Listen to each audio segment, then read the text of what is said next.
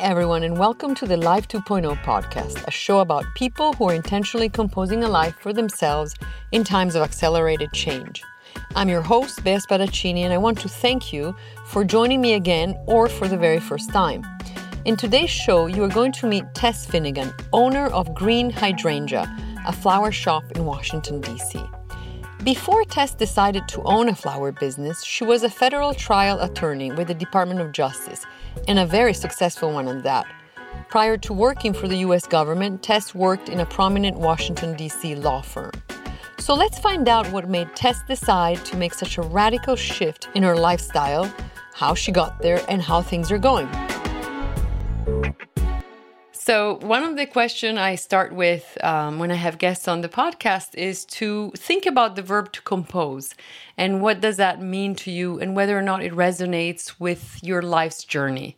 I think for me that means almost like a symphony or almost a composition for a piece of art where you pull together disparate pieces or disparate colors and you formulate it into a whole that is cohesive and makes sense and is beautiful. Sometimes even I think of it as even like a braid where you're pulling disparate pieces together and kind of knitting or braiding something together so that it's one single piece that works. But tell us what made you decide to become a lawyer in the first place. I imagine that was a calling in some ways and that it was not just about a potentially lucrative profession. Becoming a lawyer is hard work and expensive and requires lots of focus. So what made you decide to become a lawyer? One of the driving forces behind becoming a lawyer was a sincere desire to be helpful and to help people in crisis and to help people solve problems. And it was a good option for income. I mean, it is a lucrative profession, and that can't be discounted. I loved my legal jobs. I felt very fortunate to get a job with a law firm right out of law school. It helped me pay down a lot of debt very quickly. I felt very fortunate to work for the Department of Justice as a young trial attorney. I had so much responsibility thrust onto me and gained so much invaluable experience doing it. And I had wonderful mentors there. But at the same time, I did feel like something was missing, that even though I was learning about new things every day, I was in an office, I was litigating, which means you're a paid fighter. I was probably headed toward a serious burnout. I was having some stress-related illnesses, stomach aches. I wasn't sleeping through the night. I was irritable. I had headaches. And I think I was starting to understand that maybe I had to find a different way. While she was still at the Department of Justice, Tess and her husband, who is originally from France, decided to take a year off from their jobs and go live in France. Her husband, who is also a lawyer, worked at a law firm and was able to negotiate a leave of absence. In France, Tess fell in love with boutique flower shops, their charming customer service, and informal sidewalk displays. In France, flowers are cheaper than in the U.S. and are considered an affordable luxury. You could just walk up to the buckets and just pick what you wanted out of it, and you could walk that whole bundle in to the front door, and someone was standing there, a floral designer was standing there, ready to turn it into a gorgeous hand-tied bouquet right in front of you. And they would use rubber bands to wrap it all up at the bottom, and then they would put a big piece of cellophane and colored paper on it and ribbons. And it was the most magical thing. I loved it. It was just like this quick art form. While in France, Tess tried to work in a flower shop, but there were too many bureaucratic hurdles to get a work permit. And that never really happened. When the couple returned to Washington, D.C., Tess went back to work as a lawyer at the Department of Justice. She took on a big caseload and was doing crazy hours until she got pregnant with her first child. She worked right up until the day the baby was born. After her maternity leave, she went back to work part-time and then ramped up to the full-time again, until it all came tumbling down. Having children is such a thunderclap change in your life. Your priorities basically overnight become reordered. And your role as a mother in the world completely shifts in such a way that I realized pretty quickly that in order to get my life to work the way I wanted to, I had to make some serious changes. Not long after her first child was born, Tess resigned from the Department of Justice. Initially, she thought she would get a part-time job and work from home, but then she got pregnant again, and that is when she accepted that this would be her motherhood phase. And yes, a third child eventually also came along. Taking care of the children was hectic and all-consuming, but Tess managed to carve out a little time for herself here and there when the children were taking naps or out on a play date. So she started to think about what might come next. I was doing a lot of yoga classes at that time. I was starting to notice what made me feel good. And I wanted a job, unlike my litigation jobs, which drained me. I wanted a job that would I started to realize, like, we can't get more time out of our day, but we can grow our energy. And that almost has the same effect as buying more time. I wanted a job that gave me good energy that I could continue to do and bring that good energy home and kind of share it around my house with my people. And so I was on a quest for something that was a challenge, but that I would feel good while doing it. If there's a way I could show up in the world, in the working world as a mother in a way that made sense to me, without, being a litigator and doing something that I loved, that, for me, the big thrust of it was, I wanted to have good energy. Part of it was having kids. Part of it was being able to have time for exercise. And then part of it was kind of grasping towards a more creative life. At one point, we had moved to Paris, and I was taking drawing classes and just kind of reveling in the idea that you could, like, the verb to live encompassed both, a 9 to 7 p.m. grind at a computer, writing briefs and arguing with opposing counsel on the telephone. And it also could encompass, a much kinder, gentler way of living where, you took walks and you cared for yourself and you made food from scratch at every meal, and you just had, more of a chance to breathe. Creativity kind of rushes into those spaces. During her time as a full-time mom, Tess read a lot and started to journal. One of the books that inspired her to embrace this life transition was The Desire Map by Danielle Laporte. This is what she took away from the book. What resonated the most with me, I should say, is that, on the journey towards achieving your goal is and should be a joyful place. You should be happy on that journey. You can't expect to be happy once you reach the goal, because first of all, you're always going to set new goals for yourself. Mm-hmm. And achieving that goal isn't actually the answer. It's how you feel as you are achieving it that really counts towards making a good and successful and beautiful life. I mean, I do think that happiness is an inside job, and you really have to do whatever it takes that will make you feel good. And I think eventually the naysayers will eventually come along. I had felt that burnout in my legal career, and I did take a step back to stay home with kids.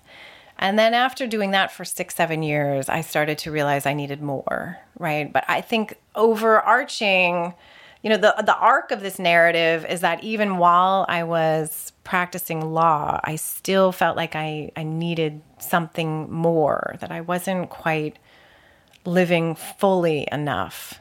You didn't know what was the fit, so it was a period of uncertainty. Yeah.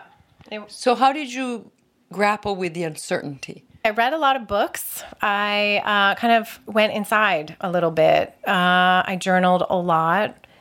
I followed a bunch of, actually, they were all female bloggers who had taken changes in their life. And I signed on to all of their blogs and got all of their emails coming into my inbox. I created this secret file called Girl Power in my inbox. And I paid attention to everything that they were saying. Some of them were doctors who were burning out, who, changed their life in a certain direction. One of them was Danielle Laporte. One is a woman named Marie Forleo, whose tagline is, you can have the business and life that you want. They were all very, very empowering. So that was one way where I was trying to discern what to do next. I read books on my own. I kind of tried to hold space for myself. Can you elaborate what holding space means? Because I think I can relate to that, but I think in the kind of fast world that we live in, especially in urban areas like DC, but other big cities, what can we even hold space? I hear you on that. It isn't easy. It's a lot of staying home. It's a lot of being boring. It's a lot of journaling. It's a lot of sort of sitting around, like kind of feeling uncomfortable with these questions, sitting in a chair and looking out into space. I didn't know what my next right move was. And I didn't know what the next right thing to do was. So I tried a lot of things. While I was holding that space, I was still trying to stay open to opportunities that were just rolling my way, whether it was, activism on the Hill with Moms Demand Action, which I care immensely about, or an attorney I know offered to allow me to edit a textbook. It's actually like the perfect job, except I couldn't bring myself to do it. So I had to I just kept trying. I guess that's what holding space looked like for me. It was eating right. It was sleeping. It was getting really, I call it being boring. Is it a luxury to create that space, or is it something that no matter what, in some ways we can sort of create space, hold space, and reflect? Is this giving us joy, and isn't it part of our birthright to seek out that joy? Madeleine Albright, in order to get her PhD, when she was raising her kids, would wake up at 4:00 in the morning to write at her kitchen table. I read a book by Julia Cameron called The Artist's Way, and her thing was, wake up half an hour early, take that half an hour to just write stream of consciousness in your journal to kind of dump out the toxicity of your own brain and kind of get the wheels turning and give yourself those 30 minutes. So it doesn't have to be a trip to Paris, where you are, walking these beautiful streets. It can be just waking up 30, 40 minutes before everybody else is awake in the house and going down to your kitchen table or going to your desk and giving yourself those moments to really focus in and try to listen to the voice that's, we all have that internal monologue. You just have to kind of tune into it to hear what it's trying to tell you. Mm-hmm. And you have to allow a little bit of space for that to come through. Maybe if someone's a night owl, it works better for them to save an hour at the end of the day to read a little bit and journal a little bit. Everybody has got certain constraints in their life, but if you want for this to happen, you can find the space. Mm-hmm. And you have to carve out a little bit of space too for that creative genius to show up. To create that space where possibilities arise, where creativity can flow, do we have to give up some control of knowing everything right away, planning ahead? It's that, it's kind of boring. I have to get quiet. I have to get boring so that I can hear myself think. I can't do that if in the hustle and bustle of everyday life, if I'm always running from one thing to the next. For me, I have to slow down. Those moments when you're a little bit low, sometimes they're gifts because they force you to slow down. And if you just kind of sit in that space a little while and wait to try to work yourself out of it, it can be very therapeutic. So this process, which lasted several years, led Tess to consider 3 ideas that might enable her to create an alternative lifestyle. One that would be more aligned with her responsibilities as a mom and her desire to bring more positive energy into her home. The first option was a travel app. The second one had to do with children and food allergies. And then a final one arose. The third idea was this tiny idea of just having my own flower shop. I had this vision of what it looked like, right down to the dog under my feet, a golden retriever dog under my feet. This was already a full-blown image in my mind that I had been carrying around, in large part because every time I took the city bus to go down to my office at DOJ, I passed by a flower shop, and it must have just kicked off some sort of imaginary ride in my mind. To help her with that decision-making process, she created an informal board of advisors with entrepreneurs that she knew personally, a group of friends that she had and could ask questions to whenever she was unsure about something related to her business startup idea. Technology is great. I could text them pretty much anytime, and people were more than happy to answer questions. And, I had friends who were willing to expose me to come see this speaker, come, read this article, check out this TED Talk. I think when you put something out into the universe, things do happen.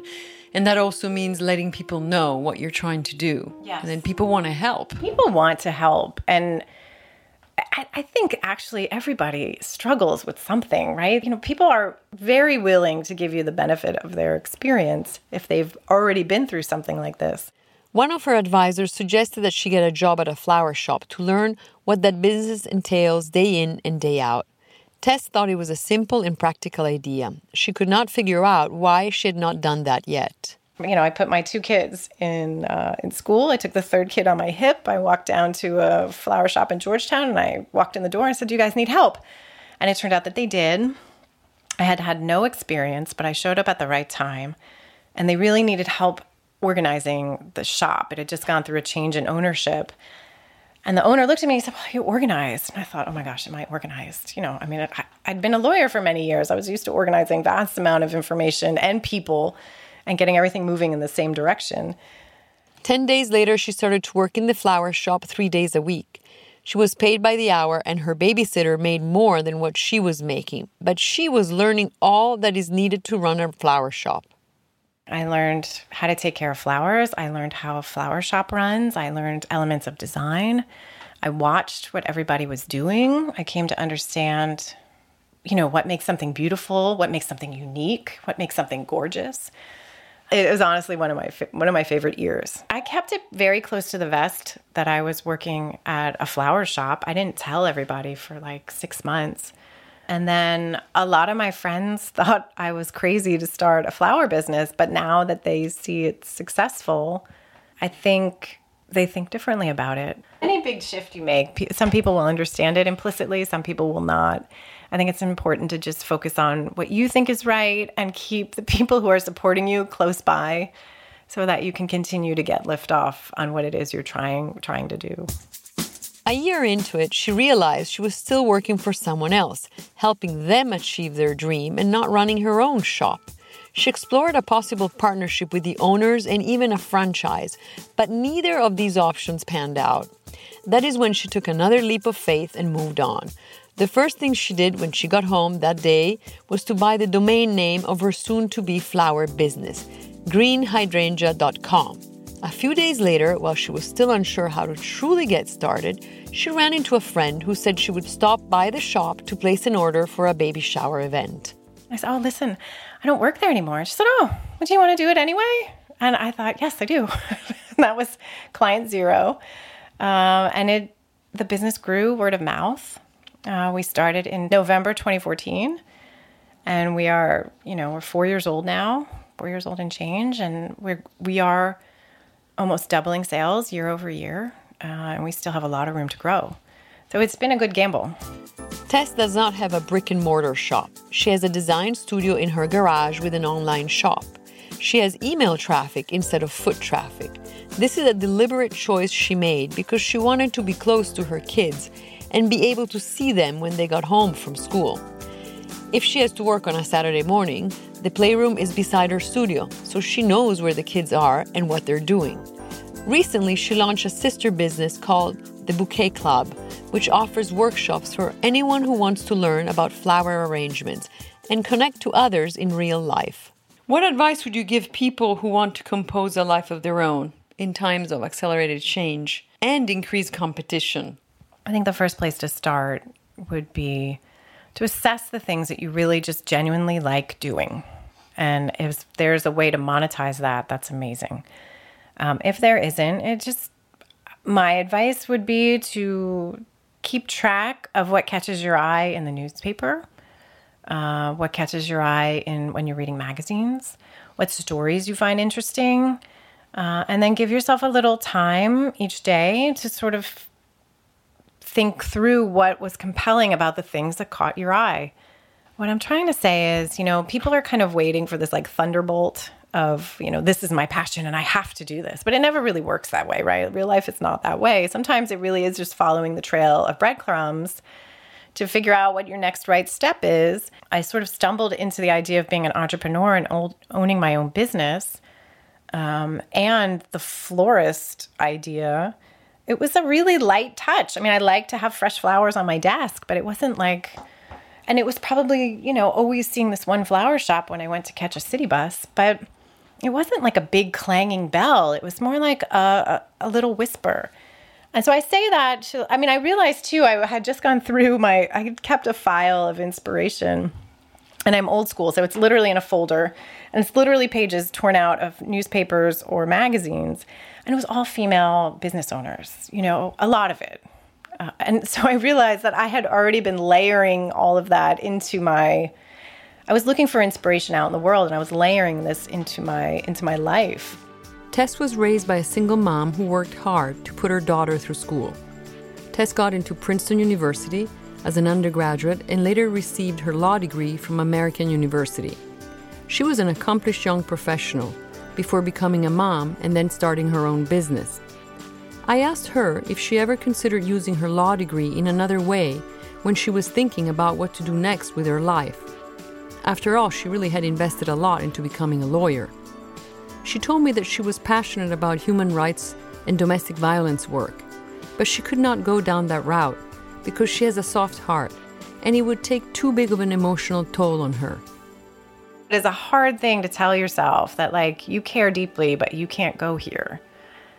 That was hard. I had done sex offenses at the U.S. Attorney's Office, and I had done domestic violence work at the U.S. Attorney's Office during my law school years. And so I had already a sense that those stories were really hard for me to live with day in and day out. And I knew enough people in the field who had suffered practicing that kind of law for long stretches of time. It's just finding the right fit. For me, I had to find the right fit between what I was passionate about and who I could help without throwing myself under the bus. It's kind of that third leg that, and maybe it's as you get older, you realize you only have a limited amount of energy each day. And if you're already starting out at a sad deficit, you're not going to be very helpful to anyone, whether they're in your life or whether it's your client base. And so, it's important to find the right fit.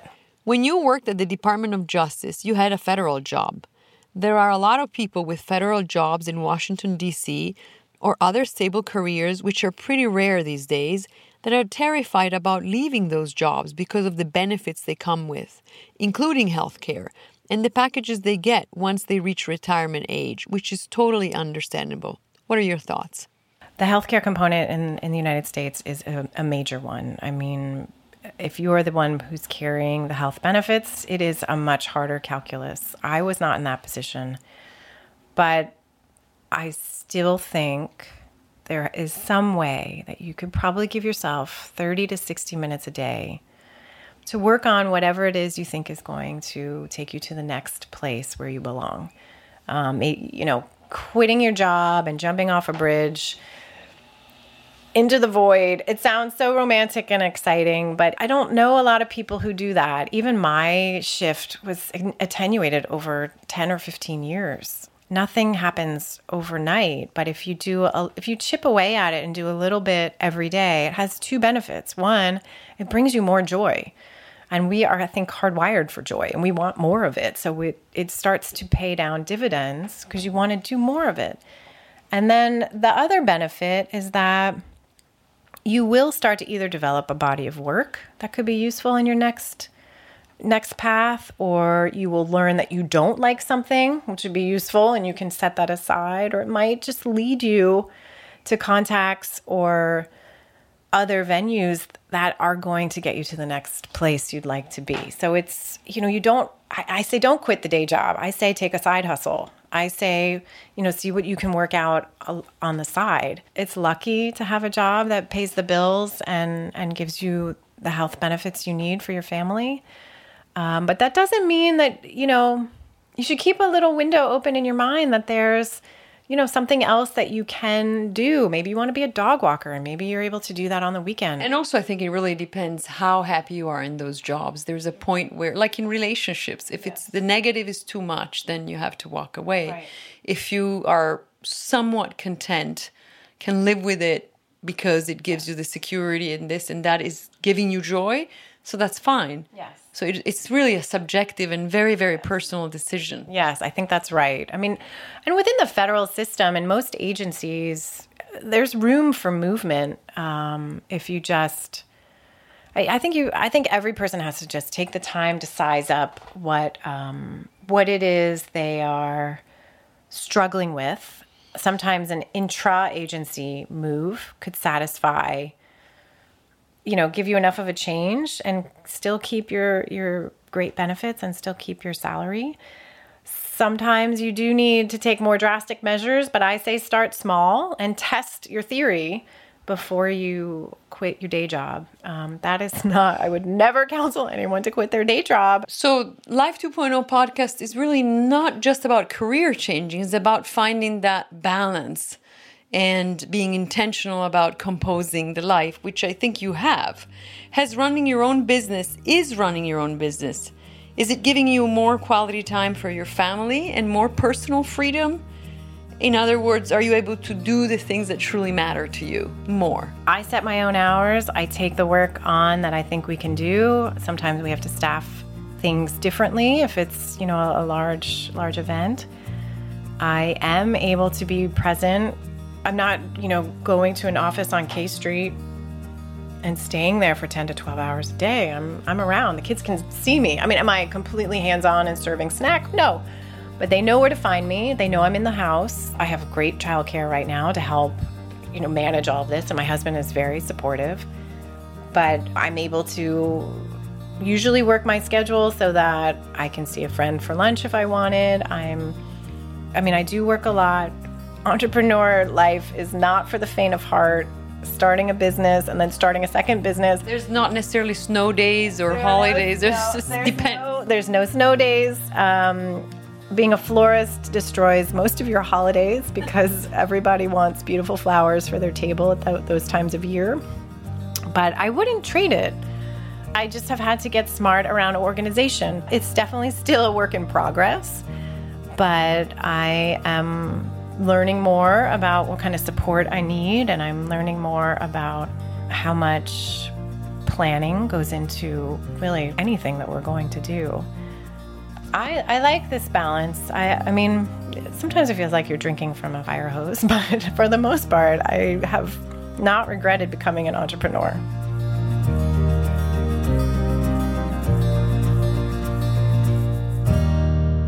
Remember to follow us on Twitter at Life 2.0 Pod. That is Life, the number 2.0 Pod.